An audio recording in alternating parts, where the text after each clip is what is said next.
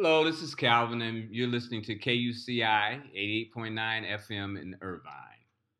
You've accessed the Do You Know show, and we're bringing you bits of knowledge and information you might not have heard from people you might not know. One thing I must let you know, though, is that the views and opinions expressed on this program do not necessarily reflect those of KUCI, its management, or the UC Board of Regents. To find out more about this program and others, please log on to kuci.org. How you guys doing? I want you to know first off that I'm broadcasting live here in Spring, Texas. It's a little suburb right outside of Houston, and I'm here with my relatives on this day, and I'm just really happy to be here and glad to give you guys an opportunity to find a little bit out about some things you might not have known. Hopefully my brother-in-law here ain't gonna say too much about me that ain't likable, but if he do, it's all right, because y'all will find out a little bit more about him in the process, and find out about me as well. But anyway, we're gonna get started here in Spring, Texas, and I'm here with Alfred Samuel Edge Jr., and I call him Big Duke. Duke, how you doing, man? I'm doing pretty good today. I'm glad to be here. Yeah, that's wonderful, man. I'm glad to be here with you. This guy married my sister some years ago, and how long y'all been married now, man? 43 years. My God, 43 years of marriage, and I remember, man, me and you were the best of friends. And one day, I came home, and I hadn't talked to you that particular day, and you were sitting in my living room, and I thought you was waiting for me to come home, and you was sitting there with my sister. When did all that come about? I've been meaning to ask you that. When did you first decide that you was gonna try to make this woman your wife? Uh, when I was overseas, I just asked the Lord to give me somebody that love me that I can love. And waiting on him then. Wasn't saved, wasn't thinking about nothing else. I've seen a lot of guys getting Dear Johns, and I didn't have time for all of that. So all I could do was hope and wish for some good to happen. As soon as I got back to the States, one of my buddies told me, you know your lady waiting for you. That's Calvin's sister. Oh, my goodness. And I went to see her, and it's been all uphill ever since.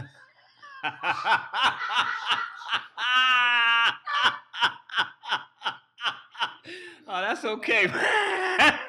That's okay. The marriages, they make a man out of you. You think the service made a man out of you? It'd be the marriages that make a man out of you and a woman out of a woman. Yeah, as I said, we here in the household, though, that laughter you hear probably be my sister, my wife, or my niece. Because they here as well listen to this interview, and we happy to share it with y'all. But anyway, man, so you sitting there in your uniform, looking like, $1 million, and I'm looking at you, and happy for one thing, man, that you were able to come back home, because I know that you did 2 tours of duty in Vietnam. What was it that you made the decision, rather, first of all, to even go into the service? What caused you to want to go into the service? Didn't really want to go into the service and stuff. I was drafted and wouldn't attend, and God gave me a choice one day. I thought I was going in the Navy, and he said, you're a little too late for that. He said, but I can get you in the service with no record. And I end up in the Marine Corps. In June 27, 1967. Wow, the Marine Corps. Let me see. June of 1967. Matter of fact, I had dropped out of high school, and I had to go back for summer school. So I was in summer school at the time, and I didn't come out until August of 1967. And I was drafted in. I don't know what the date was, but it was in 1968, and I called my mama at home and told her, I'm not going to the service, and I'm because I know I'll be sent to Vietnam, so I'm gonna move to Canada because I just got drafted. and I applied for a 2S, which was a deferment, and I got out of the service. But I remember, at the time that you were in there, and it wasn't long afterwards that you were sent to Vietnam. What was that? Just give us a little bit about how finding out that you were going to Vietnam. How did that affect you? Well, it didn't bother me too bad. I was a little scared. I'm young, didn't know what I was going to do. I knew I had one goal in mind, that was returning home. Wow. And so I remember landing in Da Nang Air Force Base, and how quiet the plane was because we took a civilian jet, American airline, matter of fact.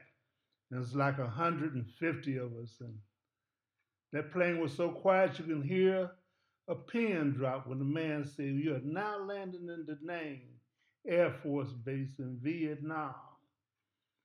And the first night I ended up on guard duty, which was really terrifying because they said they'll give you a gun, but no bullets. So I refused to go. Mm.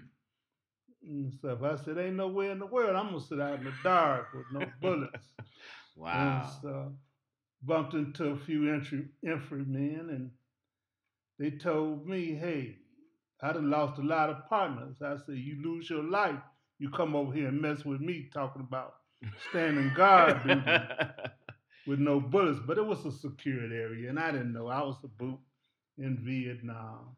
Mm.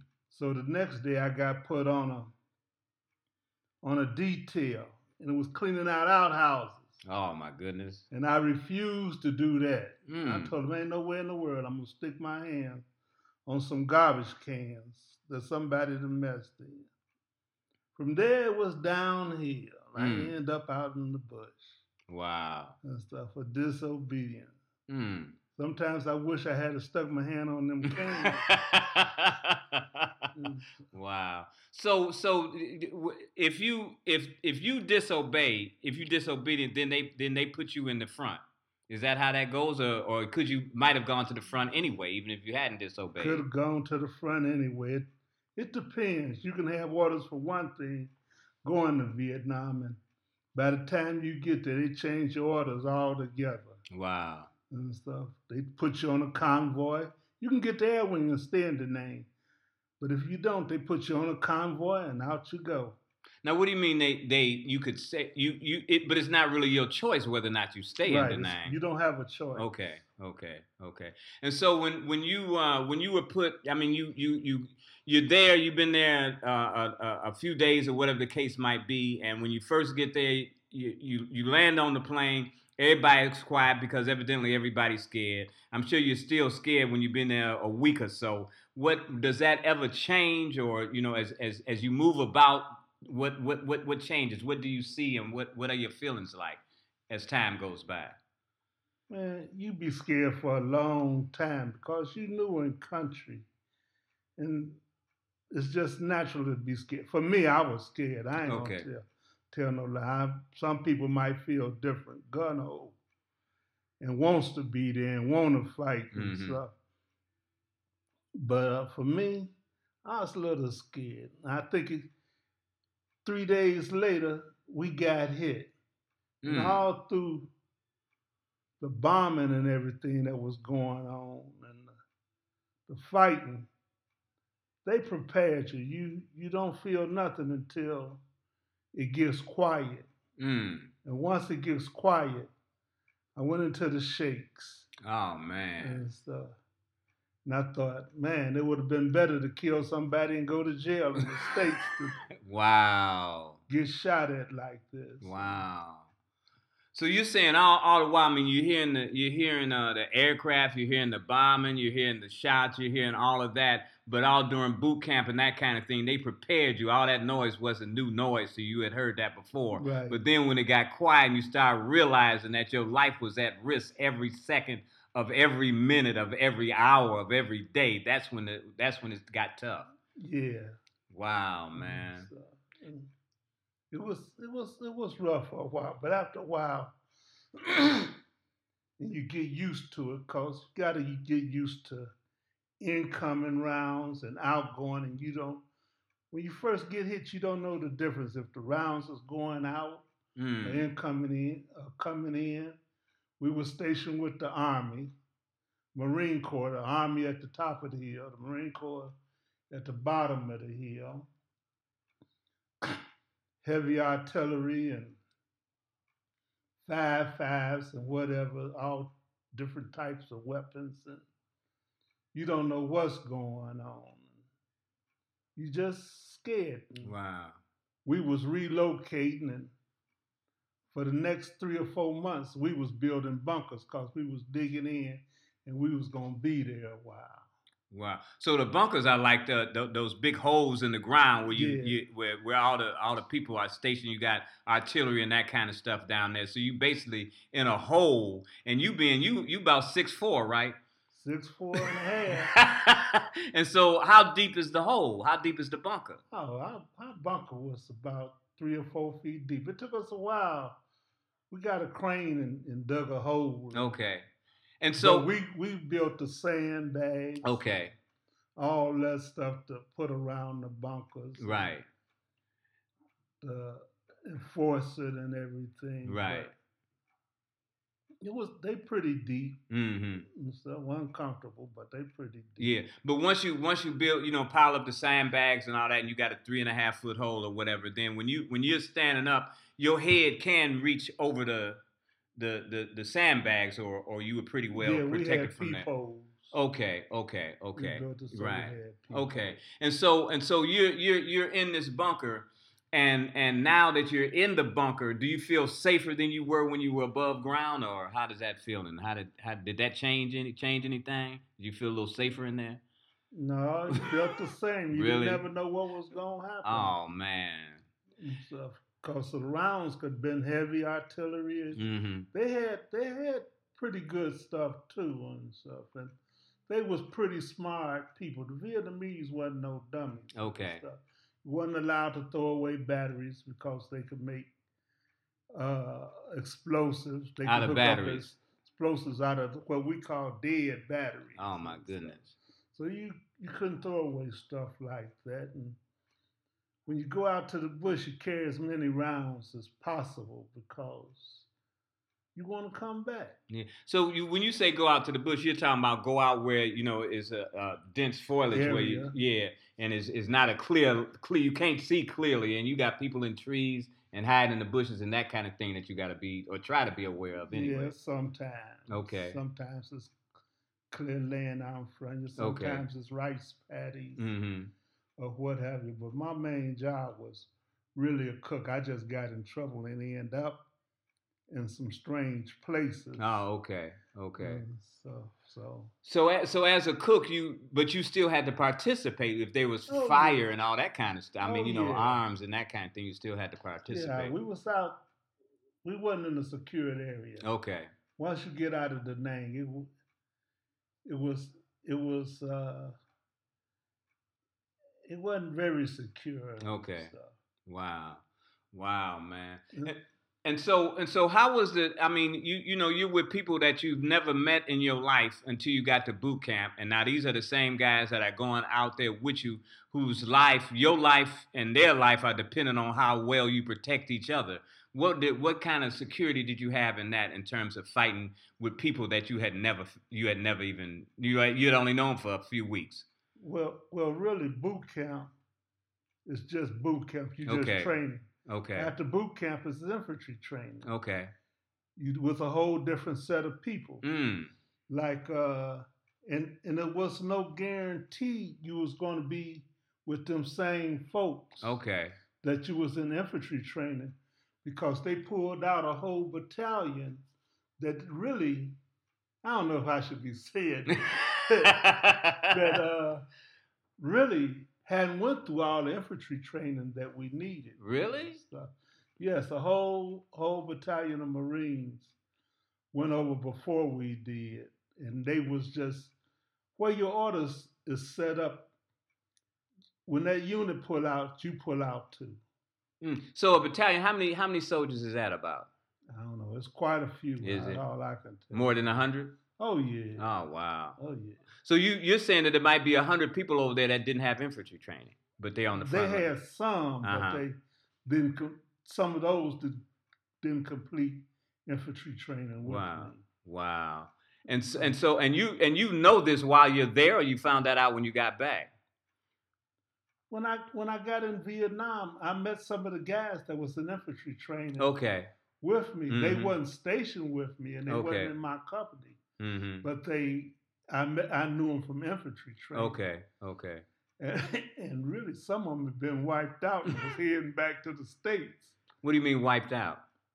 They battalion had been, Just completely destroyed. yeah, Oh they man. didn't have enough left to do whatever. Oh man. Wow. And so you're seeing people that you were in infantry training with, and they're going back home, going back to the Yeah, states because there's not enough of them left to continue doing what they're doing. But the people that you're with is enough for y'all, and y'all gonna go in and right. possibly wind up the same way they did. Only some of y'all ain't going home as well, and you're aware of this. But while you're there, Yeah, it's always a matter. God just blesses who He blesses, and mm, some get hit early, some get hit in the middle of their tour, and some get hit a couple of days before they go on home and stuff. wow, man. You don't know. You don't know what's gonna happen and stuff. Mm-hmm. My second tour of duty, I was in country less than 24 hours, and our ammunition dump got hit, and I was next to the ammunition dump. Wow. Man. So you're there, and for those of you who are just tuning in, I'm talking to Alfred Samuel Edge Jr., who happens to be my brother-in-law, and we got to the topic some kind of way of Vietnam, and this is something I've always wanted to talk about, and so we're gonna continue to talk about this. And this is KUCI 88.9 FM in Irvine, and this is Calvin hosting the Do You Know show. So now you're there in Vietnam, and this is something totally new to you. But you know that if you're gonna stay alive, you got to do what you need to do to be able to do that. And so you're with some people, and you guys are basically responsible for each other's lives. And as I said earlier, you really don't know these guys, but you know that you're dependent on them. What happens when something goes awry and say because I've heard a lot of stories about this, but I want firsthand knowledge. What happens when a guy is given the orders and he's really not suitable for doing that, for making good decisions? Do you guys have to make decisions on your own, or you have to just do what he says for you to do? You pretty much do what you told to do, Okay. because without that's disobedience, and Right. if you can't do what you told to do, then it causes division, and you can't have Oh, division. I see. I It's see. not like TV Mm-hmm. displays one thing and stuff. When you came back from Vietnam, we weren't allowed to bring pictures Really? and weapons, automatic weapons. It was a federal offense to have an automatic weapon, not like in the day and age. Mm-hmm. And squads in Vietnam, they show you predominantly white people fighting in combat zones. But a squad is made up not just of white folks, it's made of black folks, it's made up of Indians, it's made up of Italians, it's made up of all kinds, Hispanics and stuff. You might have a little everything in a squad and stuff. It's not one nationality. The service is not made up of one nationality like you see it on TV. A Mm-hmm. black spot here, a Mm-hmm. Hispanic spot there. It's totally different. And them Okay. guys is watching each other. They haven't got time really to be race conscious Okay. in combat and Mm-hmm. stuff. You don't want no two enemies to fight and stuff. You need somebody to watch your back. It's Okay. not like the States where everybody trying to fight for a position, a nationality here and a nationality there, and who's got the upper hand and who's voting there and stuff. When I went to Vietnam, I could not even say who my president is. Now back here in the States, They gerrymander a district. Regardless of how you vote, that person still might get in even with the most votes Mm-hmm. and stuff. This stuff is messed up here in the States. And I'm sure those guys that died didn't feel that this would have been worth dying for. Wow, They man. gave their life up for this. Kids getting shot without weapons, and then it's being justified and stuff. I'm 6'4" and a half. A man look at me and disagrees with me and could shoot me and tell the police I fear for my life. Or the police, look how big that guy is. I fear for my life. There's no compassion in the United States no more Mm. and stuff. People don't don't care about each other. The banks used to sit down and compromise the folks. Now they thinking of how much money they can get and how much they can send overseas and how their family's gonna do it. The heck with another family and stuff. The Mm. churches won't even bring up the conversation and stuff. I know their job is to teach about Jesus and to feed the poor, but you got them riding around in expensive cars and people driving around can't even afford a car, eating food stamps and stuff. And they don't even want to give you food stamps. They don't want to give you medicine here and stuff. And don't get sick on the job, not in Texas, because they'll fire you Mm, mm, and mm, stuff. mm. No insurance, and they don't care. Where's compassion? We are made in God's image, and there's no compassion. He didn't only give us mercy and grace, but He shows compassion every day, and we won't even thank Him for breathing and Mm. stuff. You breathe His air. I don't care if you're atheist or whatever you claim to be. You breathe in His air. And if He didn't breathe on you, you would not be living.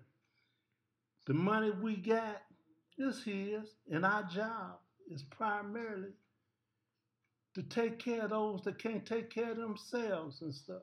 And we complain jealousy, envy. Look Mm. at me. Ain't no such thing as a rich man without a poor man. Because if we don't buy his product, he cannot be rich. Wow. No kind of way. Think about it. God give us a mind to let you know what's going on, and you go out and vote against your own interests and stuff. This stuff is crazy Mm. and stuff. People dying overseas. Them boys over in Afghanistan and stuff, half of them don't even know why they died. And then they get back here and can't get no job and no benefits. Wow. What kind of country is that to serve? Mm, mm, mm. So tell me this, man. When you went over there, you realized that the situation as far as black people are concerned was not as it should be. You know what I mean? That there was still discrimination and that kind of thing. You know, you realized all that, but still, is it like you still had hope that it could get better, or you just went. You said, well, I got to go anyway, so I'm gonna go. Or did you feel that your going might help in some kind of, even if it, in a small way? I would hope by me going that it would help them Okay. some kind of small way. Okay. Do my little part. Mm-hmm. Say I serve. It used to be an honor. They say without war, there's job. Without a war and stuff, there would be poverty. Mm-hmm. That's what they taught us in the Wow. service. And now all our jobs, we got war every day, Mm. but all our jobs is overseas. Wow. They make your uniforms. Might be in China, might be in Japan, might be in Vietnam and stuff. Mm. They building cars overseas and shipping them back to the States. Well, we used to do all this stuff.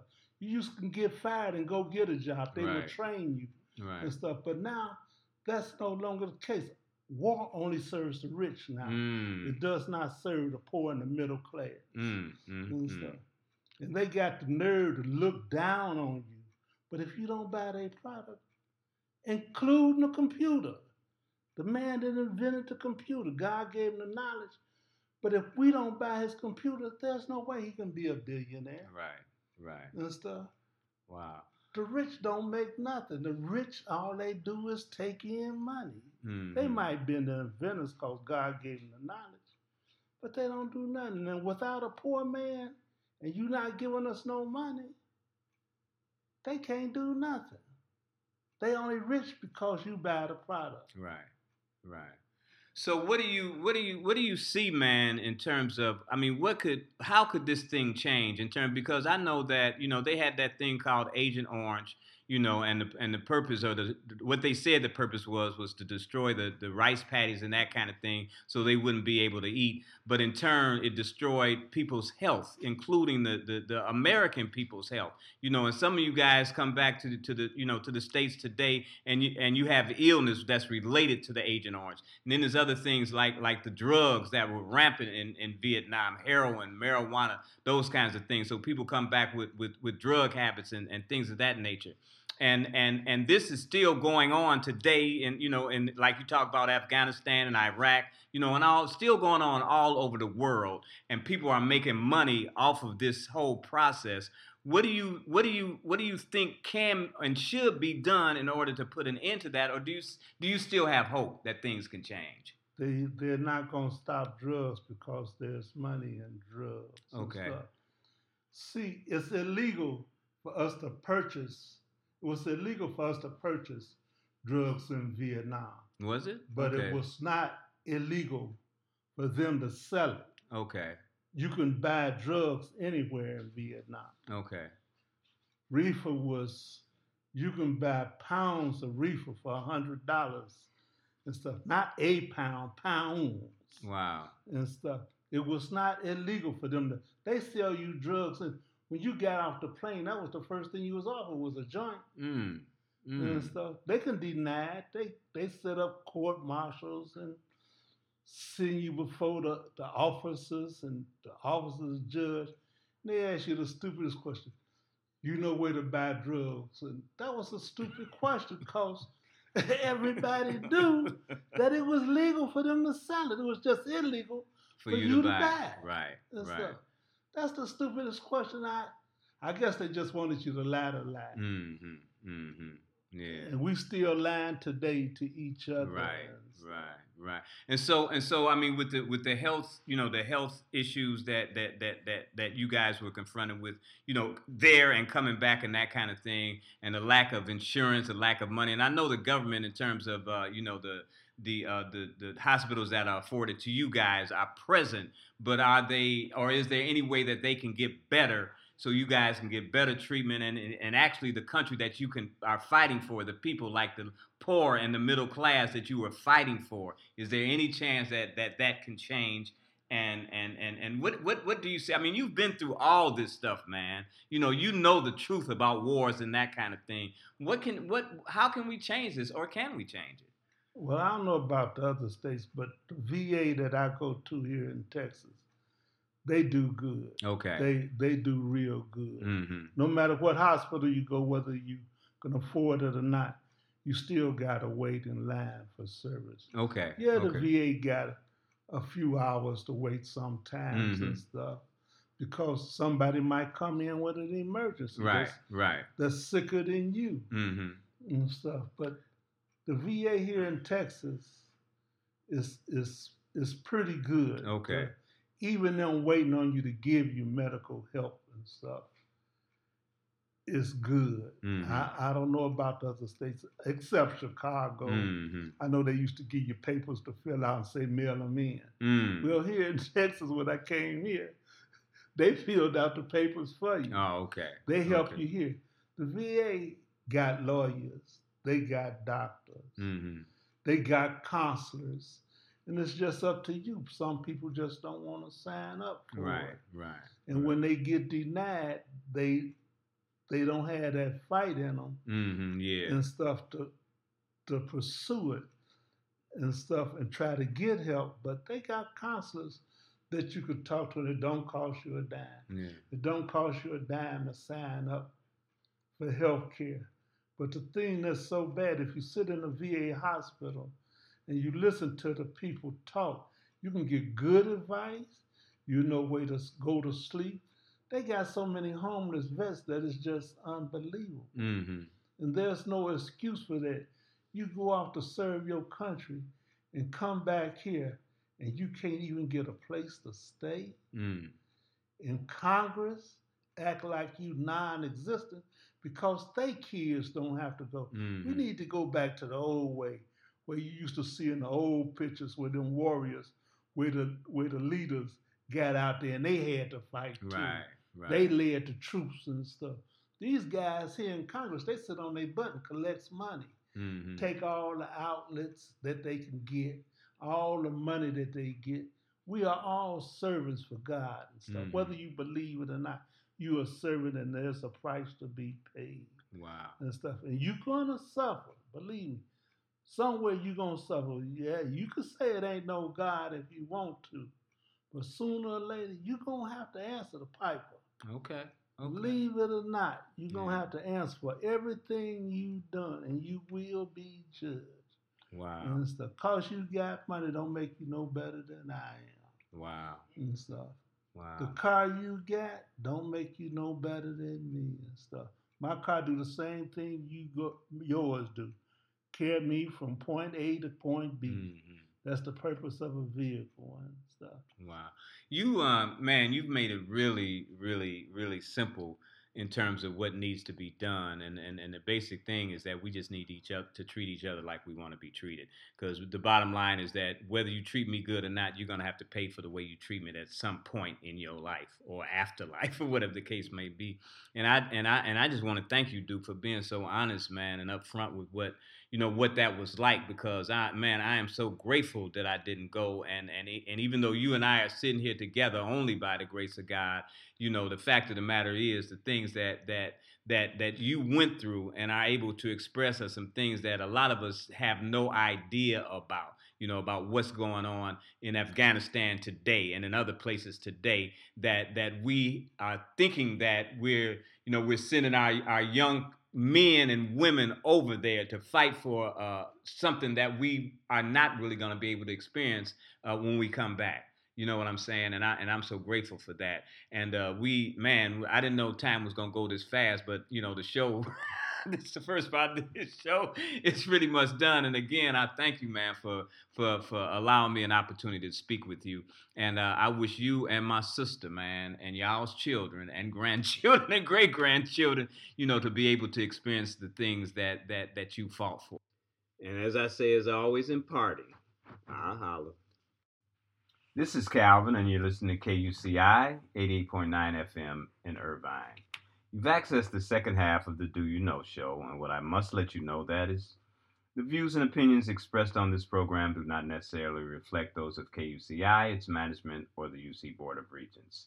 To find out more about this program and others, please log on to kuci.org. Now, I've written a blog as I always do every week, and what I'm going to do is read this blog to you, and then afterwards, we're going to expound a little bit on what it is that I'm actually talking about, okay? So here we go. For those of you who know me and how I roll, this blog should come as no surprise. I wrote a blog last week entitled Real Men, Where Y'all At? And being true to who I am, this is the sequel. Real Women, What Y'all Gonna Do? Genesis 2:18 in the King James Version of the Bible reads, And the Lord God said, It is not good that man should be alone. I will make him a helpmeet for him. For me, this statement implies that a real man cannot be of maximum benefit to others by himself. He needs a real woman who can meet him where he is, not where she thinks he should be or where she feels he's capable of being, but exactly where he is. You see, most of us men are initially and primarily drawn to a woman by her physical attributes. Most women, on the other hand, look at what they feel we are capable of becoming. Not to say in either case that other components don't factor in, but to point out that we approach our potential mate from different perspectives. Neither manner should be considered right or wrong. However, ladies, if we're to meet on common ground, you must take how we roll into consideration before expecting more from us than we're capable of giving. Once a woman sees a prospective mate, sizes him up, and makes a decision as to whether or not she's willing to give him a chance, all this in a matter of seconds, the real challenge comes when she or the brother makes the move. In order for her to meet him where he's at, she must understand that to bat her eyes, hike her skirt, or put a little more wiggle in her walk is no longer necessary because he's already been enticed by her appearance. The key now is to allow her modesty to take charge, which does not mean playing hard to get, but enabling him to see that not just anybody can get with her. Later on, after some discretionary dating and some meaningful conversations, both of you are at a place where things are getting serious. You haven't met the mama yet, but you're not sweating him because you understand that he just ain't ready right now. You, as a woman, intuitively feel that the time is right. However, we men want to be sure that our willingness to commit is in conjunction with our mother believing that you're the one we should be committed to. Should we be so concerned with how our mother sees you? Maybe not. But after spending our entire childhood years with the woman who demonstrated an I'm in charge because I know more about life than you do attitude, we want to be able to prove to her that we're right this time. So we don't want to make our move too soon. So now, months later, the two of you have become an item, and a potentially lifelong commitment is on the horizon. The precarious question, who you with, needs an answer. If you proactively researched and responded to his behavior, you should now know whether or not you're with a real man. You should always keep in mind that what he does from time to time might not reflect that real man status. His overall character might not transform, but at times your initial concept of his potential might be substantially altered. Don't be alarmed, however, because change is the only constant that exists. It's going to occur in him and in you, no matter what. So remain aware that your future happiness is contingent on how well you both can adjust to the changes that will inevitably come about. Being a real woman, you've already set the parameters for yourself that are conducive to your mutual growth. You're still going to remain the modest and understanding woman he met for the very first time. You've committed to meeting him where he is, no matter where that might be, and you're humble and courageous enough to accept that whatever occurs between the two of you is not a matter of right or wrong. Rather, it's an opportunity to reassess who you both have become and an opportune time for the reaching of a consensus on where do we go from here. Always remember that being real mandates rigorous honesty, and if meeting him where he is not where you're willing to stay, let him know that and give him ample time to change before you make a decision to go elsewhere. Being real ain't easy, but it's simple. We complicate it by trying to please somebody else in the hopes of making them all that we know they're capable of being. That's working from a position of expectations and might not be met, y'all. And the more than likely result will be a big mess. Just do your best to be you. Allow him the opportunity to be the best that he can be right now, and be willing to lend a hand when he falls short. The real men are here somewhere, real women. What y'all gonna do when you either find them or realize that you already have? I'll holler.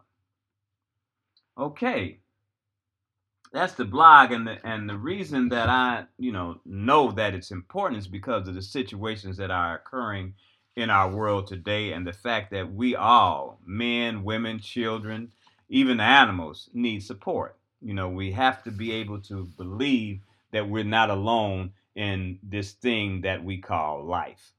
And I think it's just so very important that we speak out on where we are and where we plan to go from here.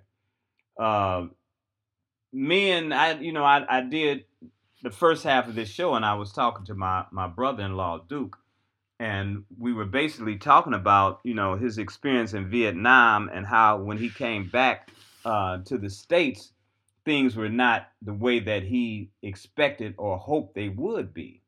He was fortunate enough, though, to not meet because he had already met my sister, but to marry the woman who he wanted to marry before he left.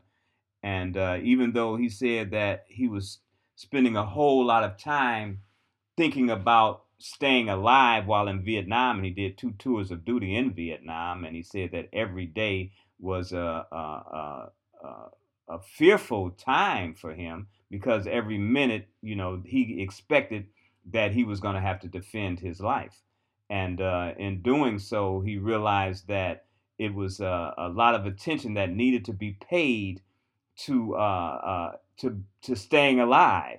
And so consequently, he didn't spend a whole lot of time thinking about my sister because it would have taken his attention off what he should be focused on, and that was, as I said, staying alive. But once he got out and was able to come home, he began to really concentrate on living the life with her and the subsequent children that were born to them in a manner that was conducive to what he had idealized as the American life.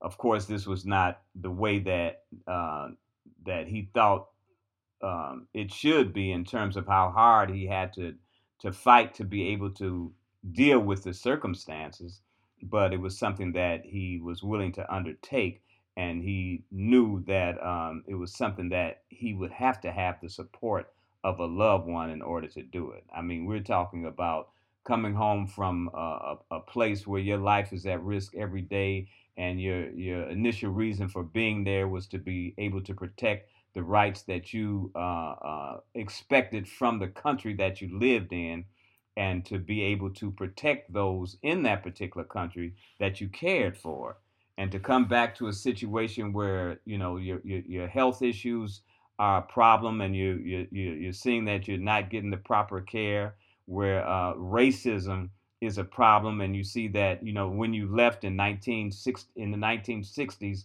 and racism was a problem. You're thinking that you're going to help another country to be free and democratic and that kind of thing, and everybody to be treated equally. And you fight that war for a couple of years, and then you come back to a country and you can't get a decent job. People are still looking at you with disdain simply because of the color of your skin, and and feeling that nobody really cares, is something that's hard to fathom by yourself. But being able to have someone that you feel is on your side and understands where you are is so very important.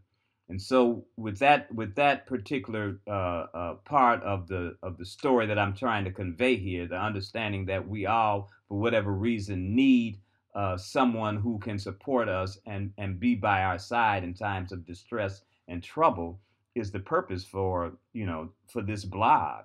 And I wrote one, not last week. I said last week, but it was a couple of weeks ago, about real men. And in that particular blog, I was talking about how important it is for us as men to support our women, to support our significant others, and to understand that it's something that we have to pay strict attention to, because it's not a place in this country, or actually in the world, that talks about and focuses on helping one another. The major focus in this world is on uh, providing ourselves and others with the necessary things to sustain our lives.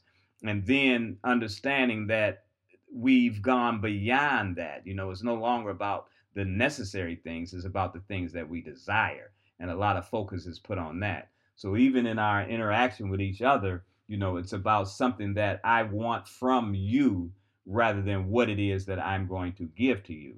And so in that particular blog, as in this one, my main objective is to get the point across that those kinds of things need to be put to the side. It's no longer about how much can I get out of this. It's about how much can I give so that both of us can benefit from it. And that's basically what Duke was talking about. I'm going over somewhere else to risk my life, in the hopes that in coming back things will be better for me and mine. And when you come back, it's not necessarily that way. But my thinking is that the reason that it's not that way is because of the way that things are existing in our country, and the psyche of this social environment that we live in, which again is what's in it for me? What can I gain? And so men and women, with the understanding that it's not about what I can gain, but what I can give, um, that we have to pay strict attention to and have to be able to contribute whatever it is that we can to make the things happen that are necessary if we're to have a peaceful coexistence, not only within our homes, but in the world. But it starts at home. And so when a woman sees a man, as I said in the blog, it's amazing how quickly she can assess who this person is, And so, we men, we see a woman, we like something about her, whether it be her legs or her face, whatever it is, and we say, wow, I'd like to get with her. You know what I mean? And a woman, on the other hand, that same thought might go through her mind, but what she sees is beyond that physical appearance, and she sees the potential in that man to become all that he can become, and what that will mean to her and the family if she makes a decision to be with him for a period of time, and so we're looking at each other from different perspectives, but the fact of the matter is that we're looking at each other. So now where do we go from here? And so it's not to say that the man should make the first move or the woman should make the first move, but it is to say that whoever makes the move, the response to that move should be conducive to the well-being of both, not just the one.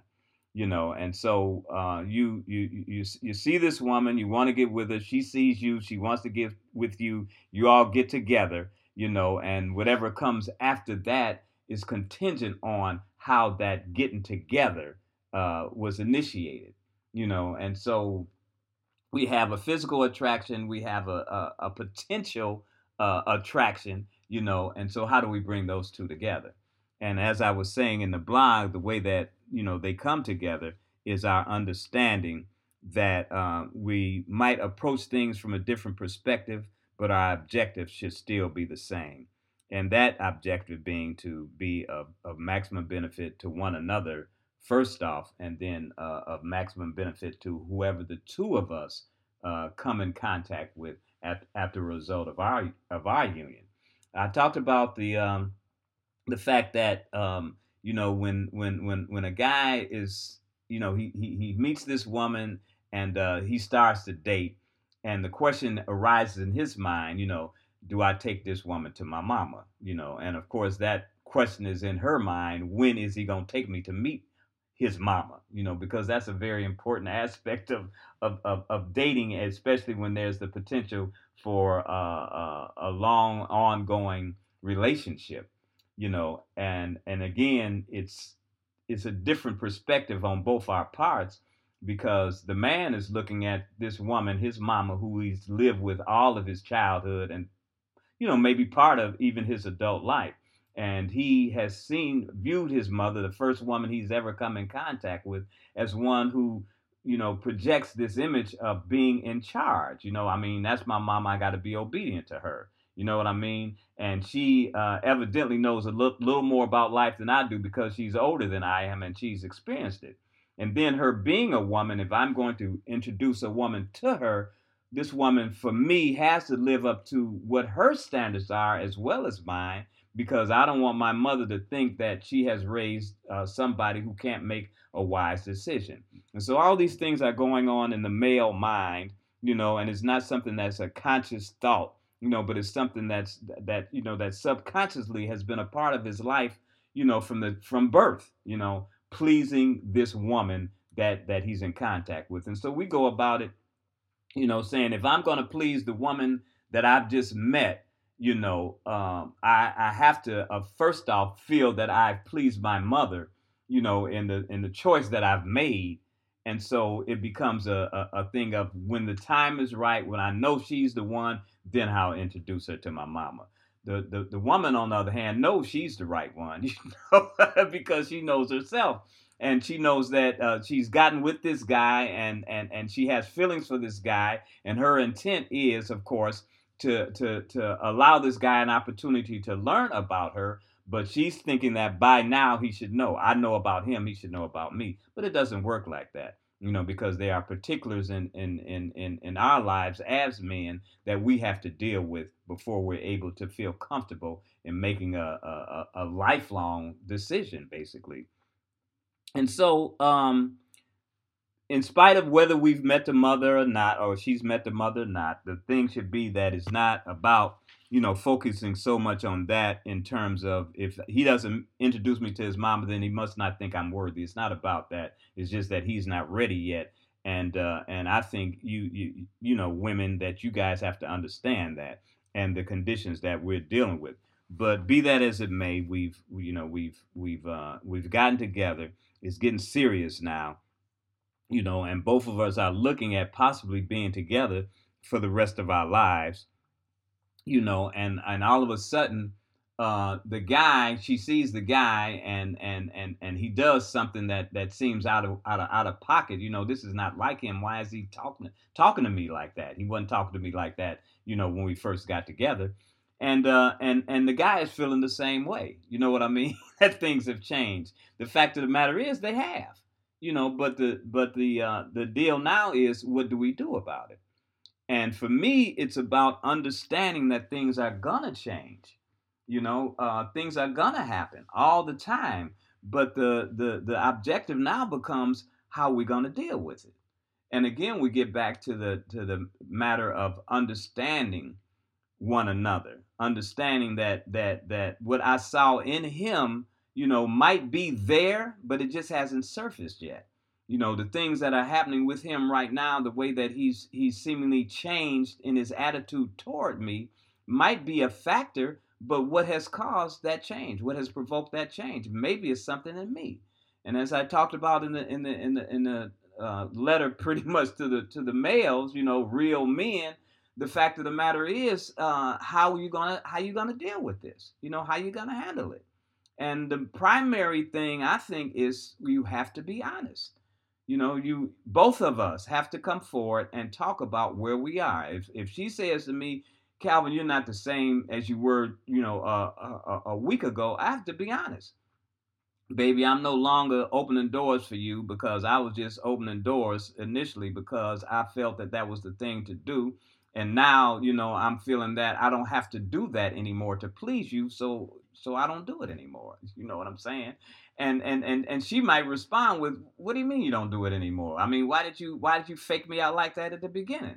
And then that, as that conversation ensues, nobody's gonna get angry at the other one. We just talking about who we are, what's really going on, and the point now is, what are we gonna do about it? Am I gonna start opening the door for you again, or am I gonna do it on special occasions, or how are we gonna do it like this? Because it's not really that important, is it? Is it really that important? Is it something that we should figure? Well, if you're doing that now, what's going to happen next? What you going to stop doing next? And that kind of thing. But if we have a conversation, a constant conversation with each other, honestly, talking about what's going on with us, we can resolve situations. Because I know I've experienced, and I'm sure every man listening to this program has experienced, where your lady has been super sweet to you. Some things that have transpired between the two of you have been delightful. You know what I mean? And maybe something stops. And you're wondering, wait, what's going on? But instead of us having this delightful experience, and it's no longer happening, do we go outside and maybe try to experience it with someone else, which is a common thing. If I can't get what I want in my house, then I'm gonna have to go outside and get it. Is that the way we should approach these things? No, not at all. As I said, we gotta be honest. We come, baby. Back in the day it was like this, and now it's like this.